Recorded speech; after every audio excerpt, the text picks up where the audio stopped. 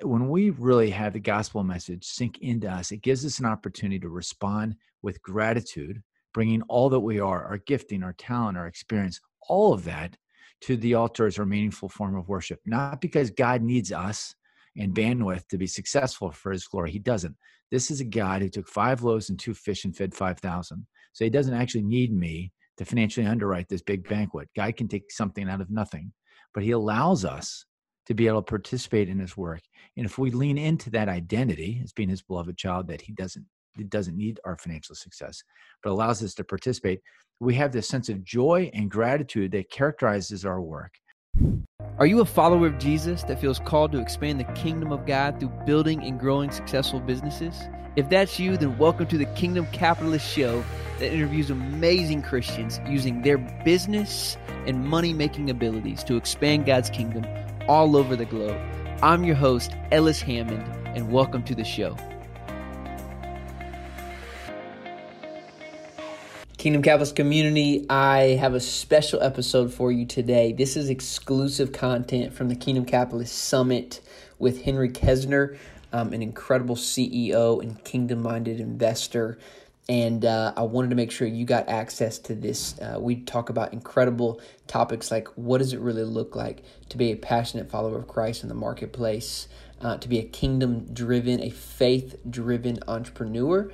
And so this episode I'm so excited to share. I've been looking forward to having Henry on our show for a very long time. And so get ready for an incredible episode. And also let me remind you, if you were not at the Kingdom Capitalist Summit, well, first, you missed an incredible 2 days, and I think all of our community will tell you that. But you can still go and get those recordings for literally dollars. For the cost of a book, you can go and get hours of high-level, world-class training on how to grow your business, how to form a kingdom mindset, about how to become a better investor. All you have to do is go to kcsummit2020.com. That's kcsummit2020.com and grab those recordings. I'm telling you, you will not regret this. It was an incredible 2 days, and now you can watch all of those keynotes on demand. So make sure you go grab those. Anyways, enjoy this episode. It's going to be an incredible one. Welcome, everybody, to the Kingdom Capitalist Summit. This is going to be a little bit different than recording a typical podcast. I got Henry here live, and we're going to be doing an interview style segment. This is going to be partly used for the summit we have coming up, and then also the podcast show. And I'm so looking forward to having him on here. And one of the reasons is I'm sure, like many of you, as I know I've talked, and you know my story as a former missionary and pastor. I always felt that God had called me to build, create, to be entrepreneurial. But I really thought for so long the only outlet for that was to go into missions or to be a pastor. Because I didn't have a framework, I didn't have mentors, I didn't have heroes who were in the marketplace and who were really living out their faith and being open about that. And it has been so encouraging to find a brother like Henry and his platforms he's building that he's going to talk about today, and just to find like-minded people who really see the marketplace as a place for redemption and the gospel to really go forward powerfully in this generation. So I hope that was a great intro. I'm so excited to introduce to you my friend Henry Kesner. Welcome, brother. Thank you, Ellis. It's great to be with you. Thanks for having me on. Well, look, man, I want to get into it, this topic of faith-driven entrepreneurship or Christ-following entrepreneurship. I've heard you refer to it multiple times. And then we can kind of go back, if folks are watching this at the summit, they can go back to the podcast show and kind of hear the rest of your story, if that's okay. But man, I also, because we're together, and we typically do this on the podcast side of things, I'd love just to pause and pray real quick and ask God to really bless his time, if that's okay. Please. Father in heaven, we are so grateful for just this time together, and more importantly, for the cross of Christ that has redeemed us and given us freedom and to really work and to pursue entrepreneurship and to build and to create and to be a part of building your kingdom here on earth. And thanks for Henry and just the path that he's paved for me and for so many others. And I pray that this time might just be incredibly uplifting, encouraging to those who are listening, to build, to create, and to be obedient to you. That's in Christ's name, amen. Amen. All right, man. So let's just get into this topic if this is okay. Well, let me ask you this. Why don't you make a quick introduction? That way people know a little bit about you, kind of, give them the 2-minute version of your story. And like I said, they want to know more. They can listen to the podcast show afterwards. So who am I? My name is Henry Kastner. I am a faith-driven entrepreneur. I'm a beloved child of the Most High King. I am a guy that really enjoys innovating and creating and forming things under God's power, hopefully to advance his kingdom, not because he needs me to, but because he gives me a great opportunity to, because he loves me. And I've had a great blessing of being involved in a number of different entrepreneurial projects over the years. I've had the great blessing of having some phenomenal partners over the years. And I care about all things that are faith related, but then specifically I care about things that involve faith-driven entrepreneurs and faith-driven investors are the two places that I camp out on the most. We brought on board a guy who's a partner of mine in faith-driven media, and we just launched Faith-Driven Athlete. I was an average faith-driven athlete, but I really feel that God's called me and given me more of a gifting on entrepreneurship and investing. So that's where I spend most of my time. I live in Northern California with my wife, Kimberly, and our 3 teenage boys. And it's awesome to be with you. Yeah, man. Well, for our listeners who haven't heard of Faith-Driven Entrepreneurship, Faith-Driven Investor, that is a website that you can go check out, a podcast, and Henry's really leading the charge there. So, Henry, let me ask you this, man. Why do you put so much energy towards helping entrepreneurs? Why this movement of faith-driven entrepreneur? So that's a great question. And maybe I'll put it in a little bit of an historical context about how I kind of got here. I came to faith at age 28, sold a company I had, and then started Bandwidth with David Morgan. And we wanted to be really intentional about our cultural values of faith first, then family, then work, and then fitness, and set out to start a company to do that. And we went through through the grace of God, an incredible process, ups and downs, and relying on him and making some small mistakes, and fortunately having some success along the way. And we came to understand that God was using us. God was using this experience that we had to draw us closer to him. He was also using this experience to allow us to be a witness and a testimony to others, to be able to love on our partners and our vendors and our customers and our employees in a way that pointed to our faith and pointed to this God who loves us and loves them. And as we came to really believe that we might have a cultural impact, as we shared our faith with Google execs on ski lifts, and we hired chaplains for our employees and things like that, we believe that there are others, of course, that might have the same opportunity. And a good number of them really leaned into it. And yet some other ones felt some of the pressures that we felt from time to time, which is to repress our faith and really to buy into an artificial, secular, spiritual divide. So the thought was, what does it look like for us to come alongside these entrepreneurs and to encourage them in the culturally appropriate witness to their faith, and allow them to lean into what does it look like to be a faith-driven entrepreneur. So the first iteration was, let's set up an investment fund, knowing that capital is a great way to have real skin in the game, to be strapped to the mast, maybe too many metaphors for one sentence, but to be really in partnership with entrepreneurs and to then encourage them in their walk with the Lord. So we started Sovereign's Capital about 8 years ago with a couple of partners, and we've now raised 3 funds, made investments in more than 45 companies in Southeast Asia and America, and really enjoyed the process of working with some of the best faith-driven entrepreneurs in the world. Anthony Tan at Grab, with millions of drivers in Southeast Asia, and Mark Sears in Cloud Factory, and just a great list. And then as Sovereign's Capital became more and more successful through God's grace, we realized that we were saying no to more entrepreneurs than we would otherwise want. It was the wrong industry or stage or geography for the fund. So But these are great men and women of faith. So we started a ministry called Faith Driven Entrepreneur to be able, we hope, to encourage them, just like what you're doing, Ellis.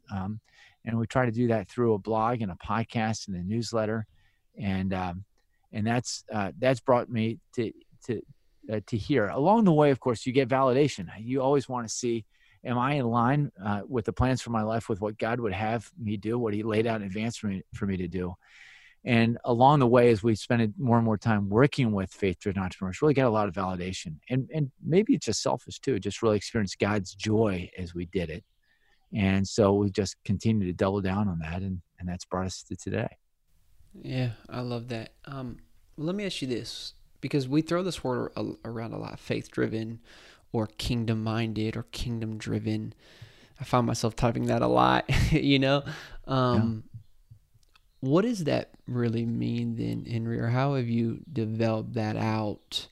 Because even for your Sovereign Fund, I think about it, you had to have some type of criteria for faith-driven, right? So I guess maybe that's a two-part question. What did that look like for you then? And then maybe for our listeners or our attendees at the summit, what does that mean to be faith-driven?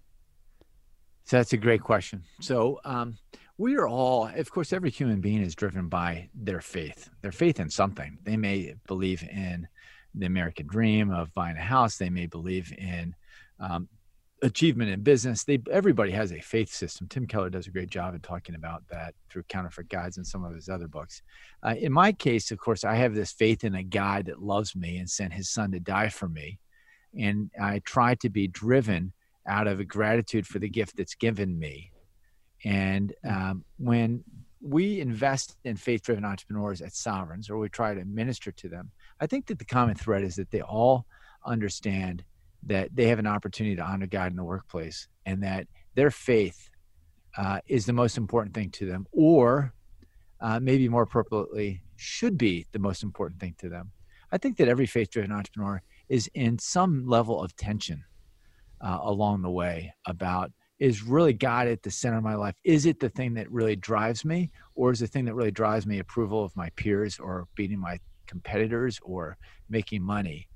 And yet the common link between all faith-driven entrepreneurs, people that are key into Kingdom Capitalists, people that are key into faith-driven entrepreneur, are that we aspire to be able to honor God and be used by Him as He brings about His kingdom on earth as it is in heaven. We understand that that's our highest and best use.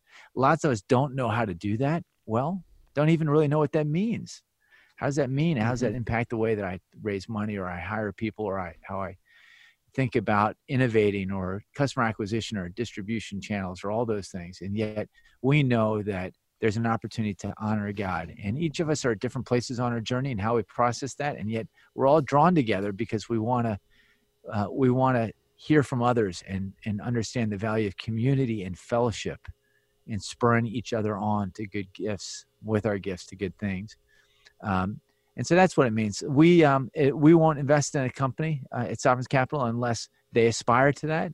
And yet every single one of the companies we've invested in, every one of the entrepreneurs, because we really do invest in entrepreneurs rather than companies, but every one of the entrepreneurs are in different places. Some of them have been very, very clear with all of their employees from the get-go. They've got chaplaincy involved, and they really have thought through a spiritual integration plan. And others come to us and say, listen, I want to honor God with my business, but I don't even know exactly how to do it. I know that I want to do it. I'm earnest to do it.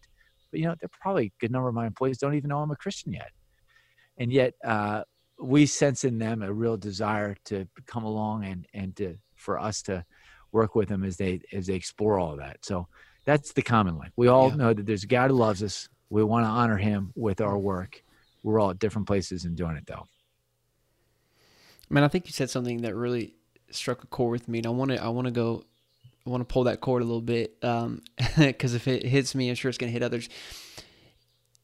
Most people who listen to your stuff, Faith Driven Entrepreneur, most people who are here at the Kingdom Capitalist Summit are here because they're ambitious. They love God, and that they're ambitious. They want to grow. They're looking to grow, to build. It's who God's made them. And you said that there's always a tension that exists between, I want to honor God, but am I really doing this for the right reason? Am I being selfish here? I think that is such a good, I mean, I guess that's coming from someone who has really been around a lot of faith-driven entrepreneurs in his lifetime. And so I guess that's what I want to continue to ask you about, because my next question is, what really keeps us from living out? I mean, think about you, and I've heard you write about this, Henry, is we have the greatest gift imaginable. We have the greatest power that we have access to in Christ, in the gospel, and Christ in his resurrected power. Is it that tension that really keeps us from fully living into that? Or let's talk more about that tension. Is that a good thing and right thing that'll never go away? Or is that a tension that sometimes really inhibits us from really living out fully our calling as a Christ-driven entrepreneur? Well, we've got lots of conflict and there's lots of tension in our lives. You know, there's the worries of the world and the deceitfulness of riches. There's the approval of peers and wanting to see our companies on the cover of New York Times. It's a difficult thing with where we are, because when we have success, our pastors or our parents will call us up and say how proud they are of us and what we're doing, and that just seeps into who we are.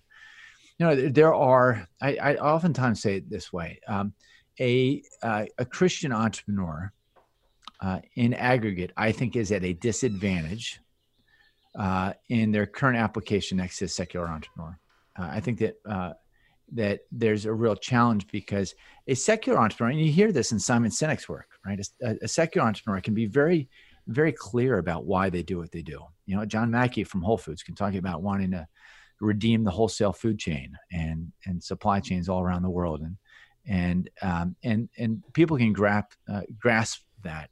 But the tension we have, the average Christian entrepreneur has, that I think we can work through, to be clear. There's a good ending to this. And I do think that Christ-following entrepreneurs do have many advantages, and that a Christ-following entrepreneur that's really leaned into their faith can outperform, not at the expense of biblical values, but because of them. But many Christian entrepreneurs start on the other side of that, and they start off at a disadvantage to their secular counterparts because of this tension you talk about. And it's feeling in conflict between the ambition to have a great company and to grow it, and wondering if that's the right ambition or not. They are in conflict because to the extent that they understand that they're Christian, a lot of times they'll be just like I used to be. You know, I had the Bible verse from Luke printed out: to whom much is given, much is expected. And the part of that story, if you look into it, is that if you don't deliver, you're going to be beaten with many blows. I operated in the beginning part of being a Christian entrepreneur as if I had to earn my own salvation. That's messed up.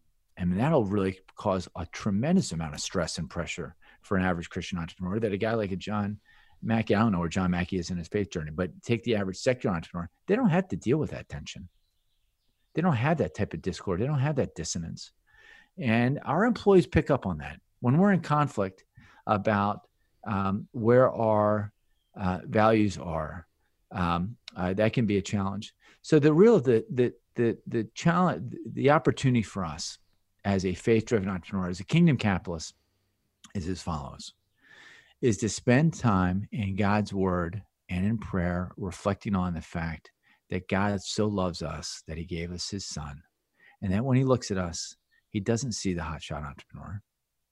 He sees his beloved son. He sees his son Jesus. And I think that's really, really important for us. And then when we really have the gospel message sink into us, it gives us an opportunity to respond with gratitude, bringing all that we are, our gifting, our talent, our experience, all of that to the altar as our meaningful form of worship. Not because God needs us and bandwidth to be successful for his glory. He doesn't. This is a God who took 5 loaves and 2 fish and fed 5,000. So he doesn't actually need me to financially underwrite this big banquet. God can take something out of nothing, but he allows us to be able to participate in his work. And if we lean into that identity as being his beloved child, that he doesn't need our financial success, but allows us to participate, we have this sense of joy and gratitude that characterizes our work, that is then very attractive to the employees that we're hiring and that we want to retain, and the customers we want to do the same to. And that's the only way I can see through this tension you talk about, which is really to dive deep into our faith and really our identity. And then we got a great future. Well, it's really, I'm interested though, because you said that might not exist for the secular entrepreneur. And I would say, but doesn't it though? Because in both of those circumstances, if the faith-driven entrepreneur is not secure in his identity, that he's saved by grace or she's saved by grace, then he or she is still looking to a future outcome to determine that identity, which is the same reality for the secular entrepreneur, right? We're still being driven by a future outcome. Well, of course, the promises that are available for us are available for the secular entrepreneur as well. The secular entrepreneur, the average secular entrepreneur, doesn't have maybe as much conflict, and they may not have as much tension on what they do. They may be unapologetically focused on the financial bottom line, and things become very clear to them. My success is measured by a view of business that exists for the shareholders, and we're going to deliver as much shareholder return as we possibly can. And that's what I'm singularly focused on. Sometimes the singular focus is really, really helpful for a business. For a Christ follower that is struggling with who they are and how to exhibit their faith in the business, things are more complex. But yes, the same promise that's available for a Christian entrepreneur is available for the secular entrepreneur. No, that's really good. It's funny you talk about that singular focus for the secular, where the faith-driven entrepreneur is, I guess, a little more dual, right? Because you do have to sometimes take care of the shareholders or the investors in your case or my case. And yet we're living for a much bigger purpose, which is Christ and his kingdom as well. Is there anything else you wanted to comment on that before I ask you something else? Well, it's the famous passage, aim first for the kingdom of God and his righteousness, and these things will be given to you as well. So if we come into this saying, well, I've got to balance, and he does this in the context of people trying to find safety and security through their clothing or their shelter or food or sustenance and things like this. And he says, don't worry about these things. Aim first for the kingdom of God. So pragmatic wisdom will tell you that is when you add multiple bottom lines to an equation, each one will come at the expense of the former. But I don't think that that's the way that God's economy works. We worship a God of abundance, not a scarcity. So as you add more things into the mix, as long as they're a part of God's plan and the way that he created the world and the way that he's bringing about his kingdom on earth as is in heaven, all of those things actually become additive and makes each of the other ones more attainable. So when you focus on God and focus on honoring God, yes, you actually do take better care of your customers than you otherwise would have. You take better care of your employees than you otherwise would have.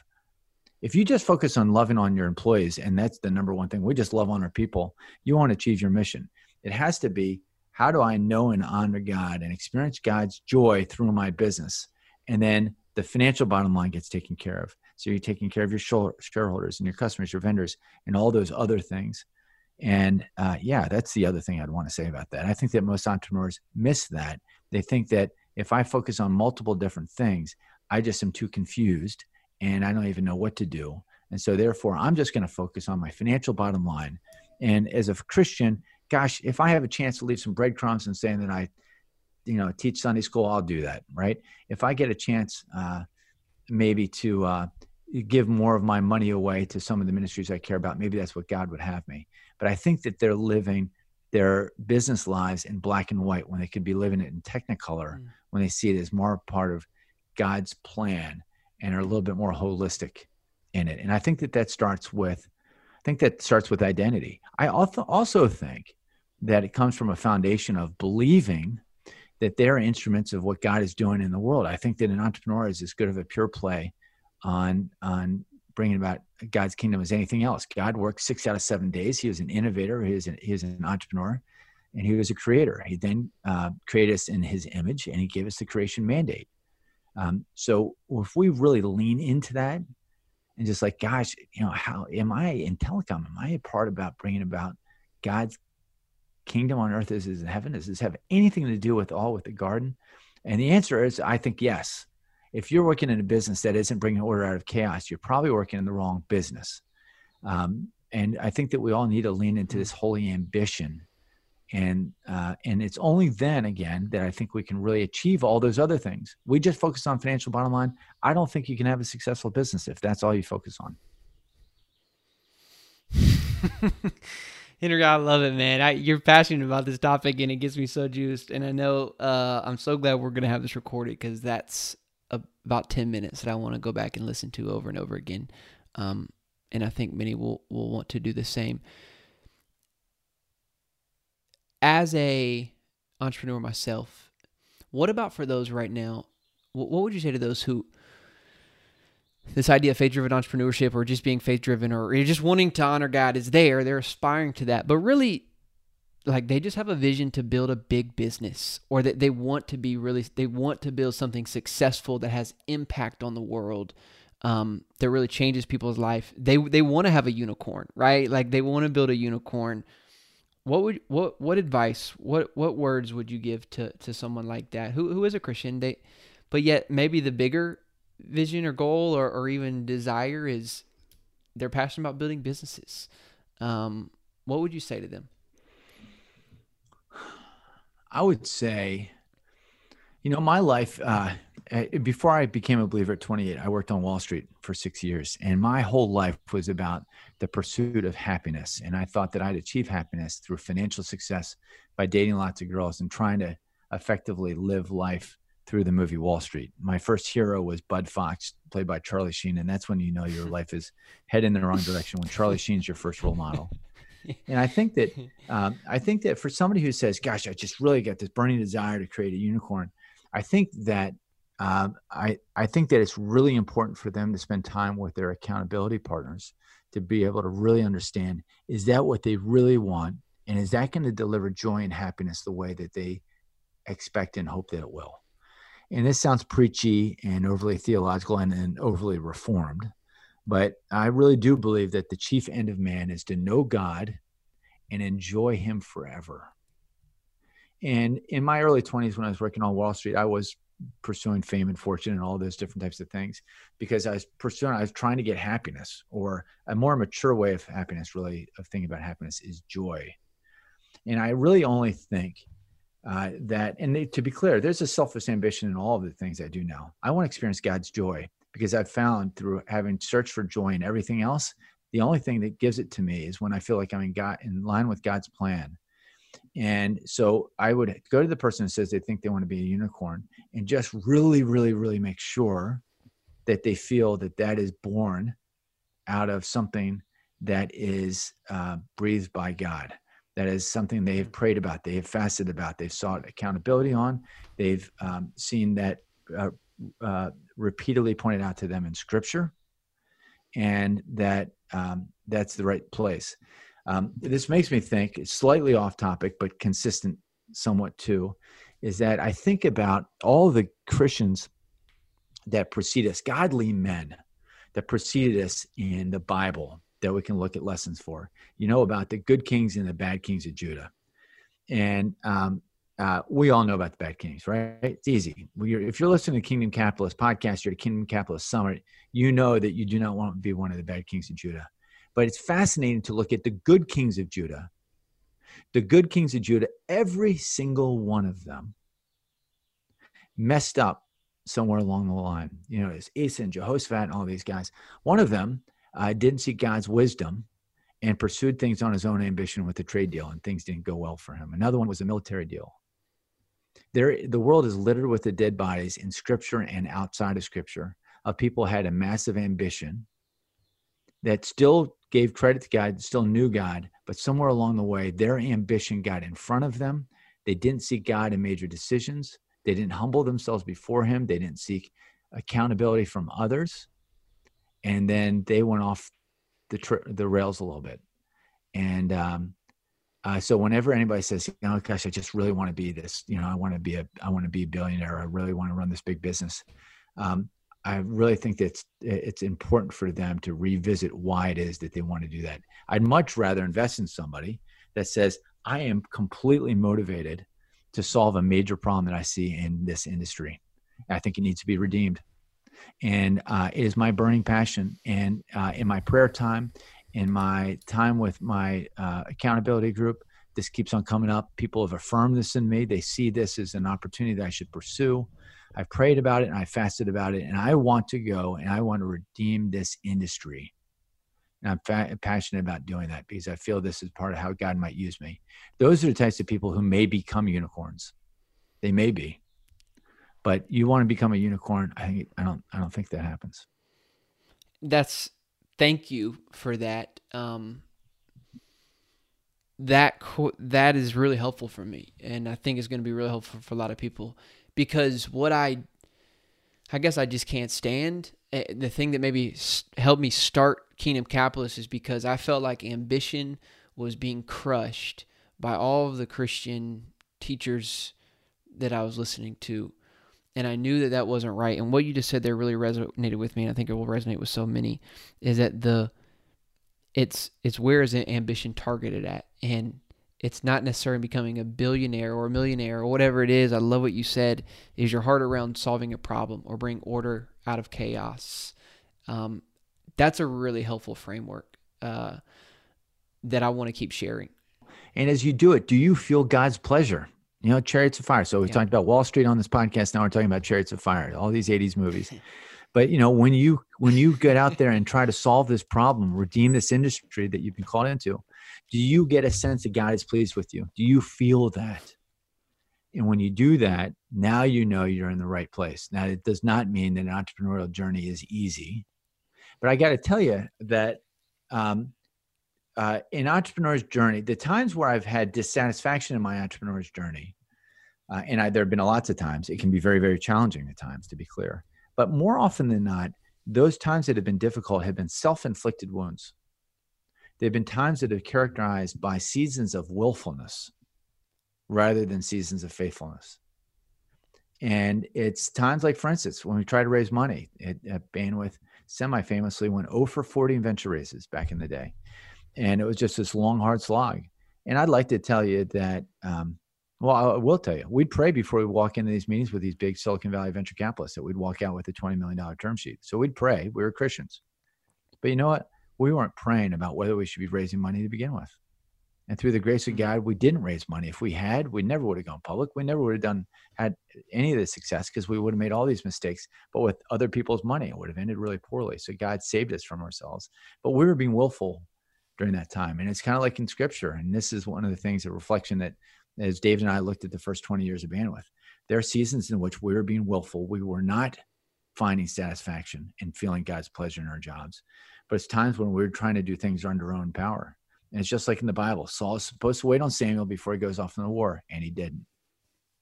You can be faithful in action. Gideon was faithful. You can be, as an entrepreneur, you can be willful in your passivity.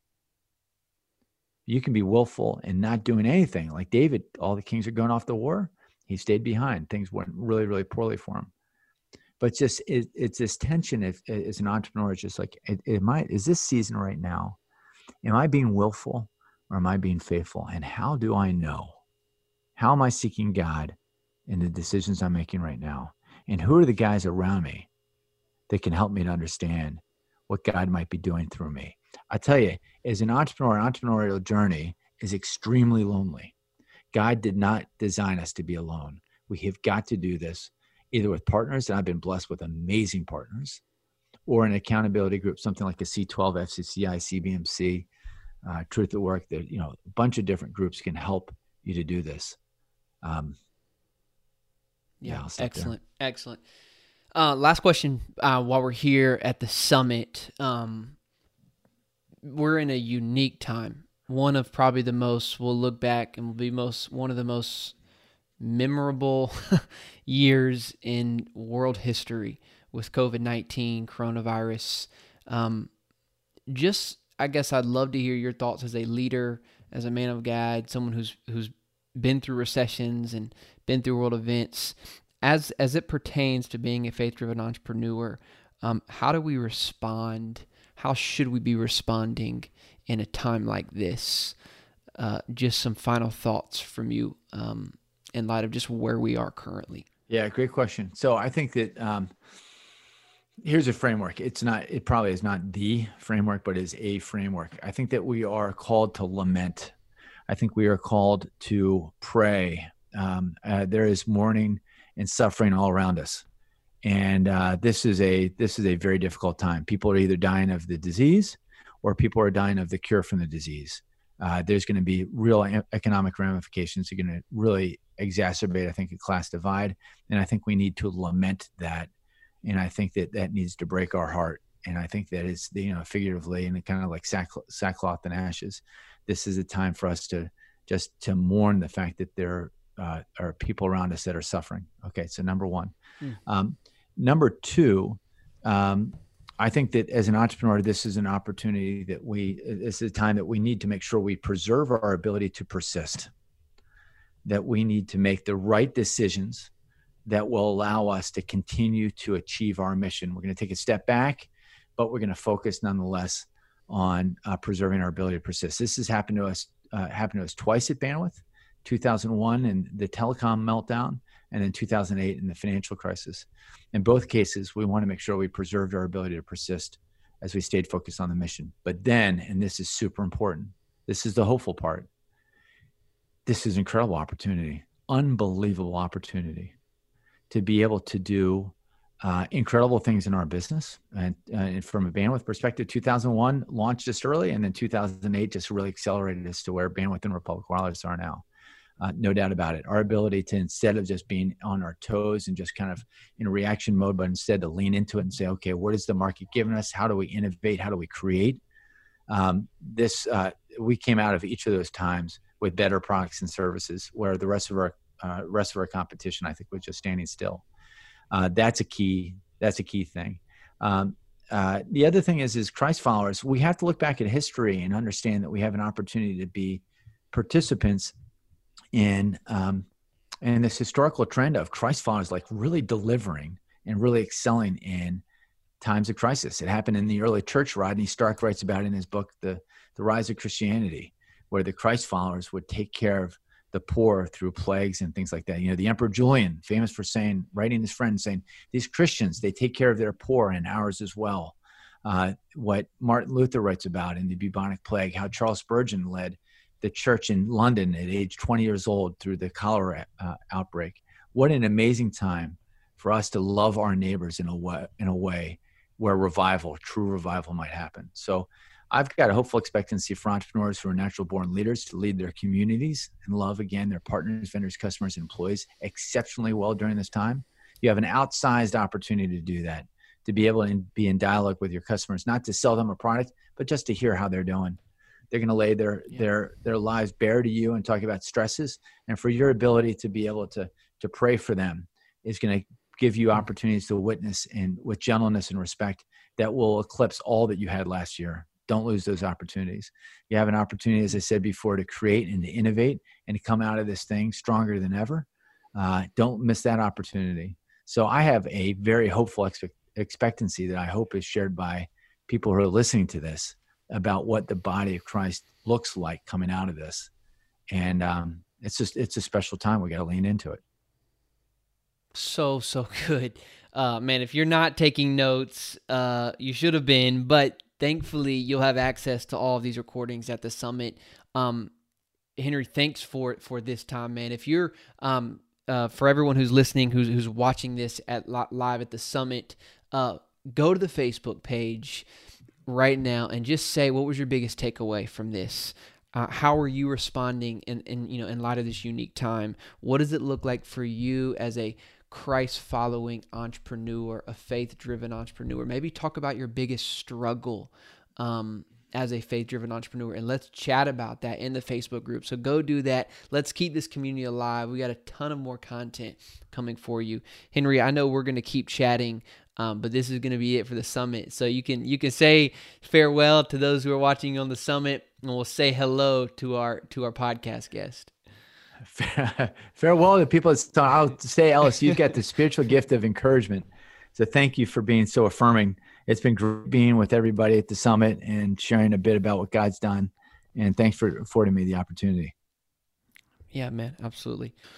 If you've been listening, we've had Henry on for the Kingdom Capitalist Summit.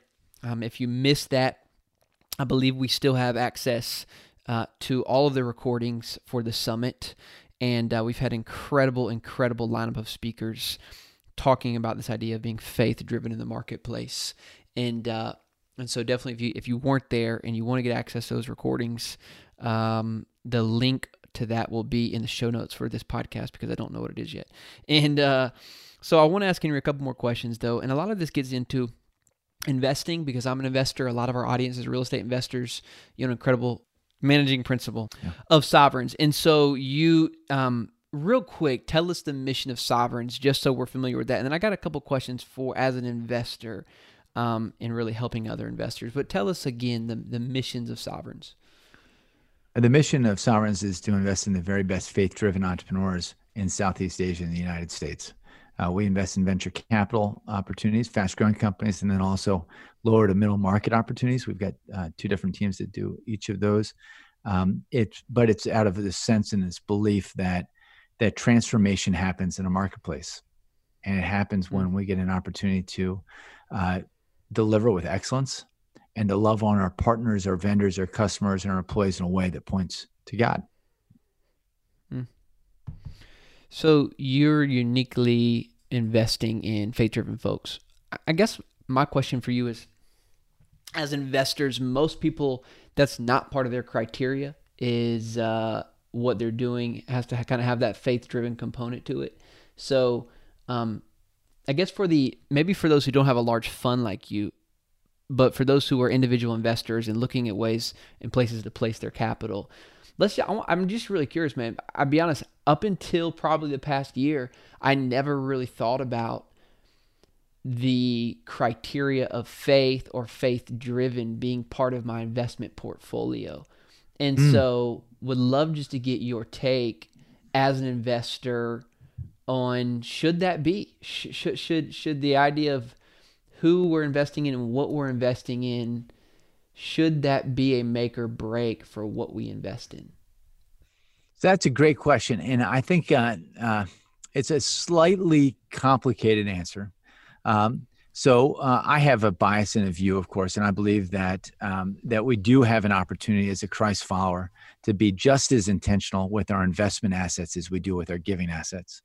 To the extent that we understand that God owns it all, He owns our lives, He owns our families, He owns our business, He owns our financial resources. How we invest those investment dollars, I think is super important. And yes, we at Sovereigns Capital love being able to put money behind some of the very best faith-driven entrepreneurs that will bear witness to His love for them in the marketplace in a winsome way and provide excellent financial returns. And we're grateful that our oldest fund that's been around the longest, Fund One, has got a better than 18% return to our limited partners, so better than an 18% net IRR, which puts us at the top quartile of all funds. And so I think that you can invest in ways that advance God's kingdom and do well for yourself financially. But the other thing is, I think it's also important for us to never prescribe or presume how somebody invests their assets and where they do. I wouldn't suggest for a second that Sovereigns Capital is a good opportunity for a lot of people. It's actually a lousy opportunity for a lot of people. We have a 12-year fund, so it's about as illiquid as it gets. We've got an embarrassingly high minimum. That doesn't make sense. And I wouldn't even go so far to say that you have to invest in Christian venture capital from another fund or any other fund. But I think, though, I can say something that is universal, and that is that we as Christ followers should be driven by our faith as we make investment decisions. And that means getting down on our knees and asking God how we would allocate His investment assets. And I should never presume how God would answer that question for people. But I do think that it's important to go through that process. And I think that God might answer that for some people by encouraging them to invest in solar farms in the Nevada desert. That's not something that Sovereigns Capital would do, but I could see somebody really feeling compelled to be able to be involved in creation care and feeling that that's where God is leading them. God may call them to invest in secular companies because they have an opportunity to have influence and be able to come alongside those leaders. They could do that with their institutional investing. They can do that with their angel investing. We can invest in real estate. We can invest in public equities and in public debt and hedge funds and a whole bunch of different things, all driven by their faith, and all having different parts of inclusion. You have some people who get down on their knees and feel like they absolutely do not want to invest in companies that have pornography or gambling as a part of them. And yet other ones might get down on their knees and feel that, again, that they have an opportunity to invest in some of those companies because they can come alongside and use their influence in shareholder meetings to be able to encourage those leaders to be more redemptive. So I don't think there are any absolutes about what we should do, other than to say that with all of our lives, we should endeavor to seek God's wisdom and God's plan for everything we do, and investments are absolutely part of them. That's excellent. As a investor, or this is for the real estate crowd. Actually, it's not just for the real estate crowd, but we're talking about real estate here, or capital. This is more of a capital question. So I guess this could apply to anybody. You went out and raised several funds. You said 3 funds, helping provide capital for faith-driven investors. I guess I'm just curious, because we have our own fund that invests in specifically towards real estate. This is more of as a young entrepreneur, learning where capital sources like that are, or how do you go if people are listening to this show and they want to go find access to more capital, rather that be for deals or rather be for their business. They are faith driven. They have a component of that where, I don't know, there's a bigger purpose to what they're doing. I guess my question is, where do you look for that? Who do you talk to for that? Where do you go out and start raising capital for that? Yeah. That's it. It's kind of a loaded question, but it's funny. It's kind of more of it's a personal kind of selfish question that I think will help a lot of people, because I don't know if I always know where to go find that type of capital. I don't know that I always know where to go to find that type of capital. I'll tell you, when we started Sovereign's Capital 8 years ago, through the grace of God, we'd already had some pretty significant success at Bandwidth. I don't know, Bandwidth is probably it was much smaller than it is today, but I mean it's probably just about $100 million business, and it was doing really well, and we had quite a name for ourselves, I think, in North Carolina at least. And I thought, I mean, of course, people can understand that a Christian-led business can compete and win and do well. And gosh, we'll probably go ahead and we'll raise a fund and we'll raise $20 million and we'll do that in, I don't know, 6 months' time. Well, 2.5 years later, we had raised $12.7 million. And it was super hard.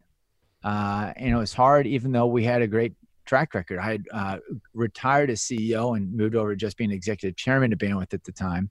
So I was able to devote a lot of time to this. I had some great partners. And it was very, very hard to go to angel investors that we knew locally and say, hey, you've seen some success at Bandwidth. We think that this is something that can happen on other companies as well. And we're going to go ahead and invest in them. And it was very, very difficult. We had a very low minimum investment of $100,000, which for a private equity fund is very, very small. We ended up bringing in 75 investors in Fund 1. But we were said no to maybe 450 times. It's unbelievably difficult. I think the market is much different now, 8 years on, and that I think that some institutions are starting to take a look at faith-driven investing.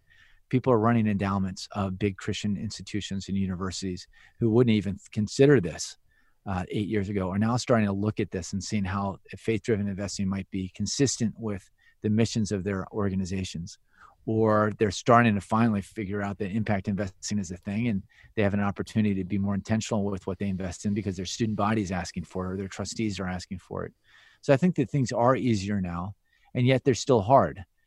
Christ followers, unfortunately, seem to be laggards in major trends that are going on in culture, and faith-driven investing is one of them. Impact investing, secular impact investing, has been popularized now for the last 10 or 15 years, but bring faith into the equation, and that's been difficult. And part of the reason that's been difficult for those who are looking to raise funds is that the world is littered with the dead bodies of people who've lost money by investing in people they were talking to in the church parking lot. And people understand that, and people have seen people who deliver services and have a fish on their van. And a lot of times that tends to be a cover up for something that's not excellent. But I think that's changing. I'm very, very hopeful. Again, I think the institutional funders are getting it. I think the individual investors are getting it. I think you're finding more entrants in the market, and some of them are having success. And I think that there's room for people to be more thoughtful about this. But I think that it comes from the investor getting on their knees and praying about how God would have them allocate their money. That's where it starts. Henry, this has been an amazing episode. You've been an incredible guest. I want people to be able to continue to listen to you and hear your content and get access to all that you're doing. Please, please, please tell our listeners where they can go to hear more of this conversation. Thanks for asking. Well, the Sovereigns Capital, of course, has a website, sovereigncapital.com. But Faith Driven Entrepreneur is a place where we have a weekly podcast, having interviewed some really phenomenal faith-driven business owners over time, and then also some great pastors that have some unique content focused on the faith-driven entrepreneur, people like Tim Keller and Chip Ingram and others.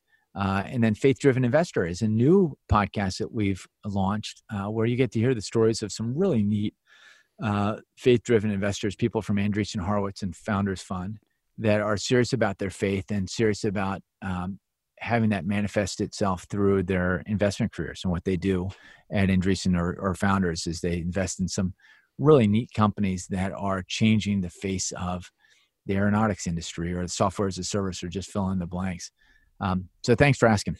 I wanted to tell them also about, because this could be a great way we're going to get to meet in person, and then a lot of our guests can meet in person. There's a conference coming up, as long as the travel ban is lifted, the COVID travel ban, that is, in Dallas in September. Tell us a little bit about that.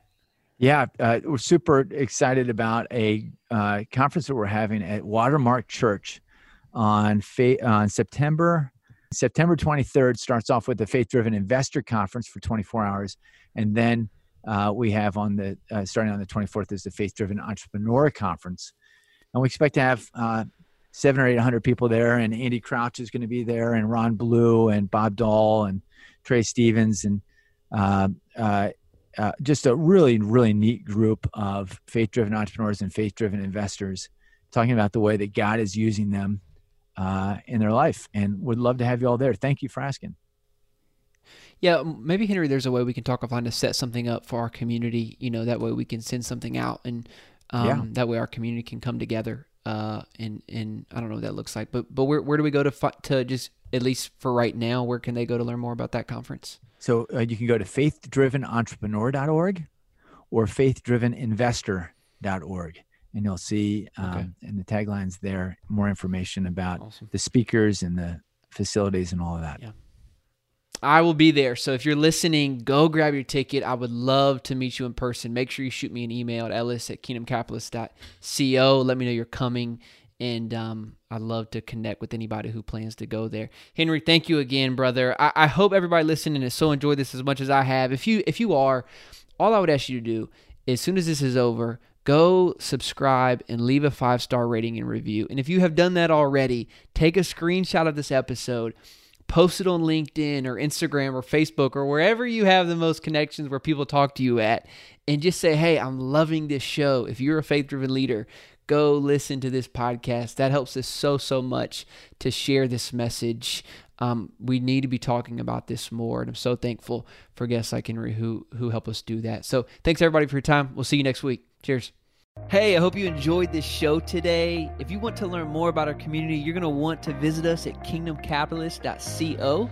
There you can find info on our private mastermind, and even subscribe to our newsletter to get updates on new shows. And last but not least, land opportunities to get private trainings and coaching calls with the guest of this show. If you're enjoying this show, please take a minute to leave us a 5-star review, and also share this with a friend. We'll see you next time.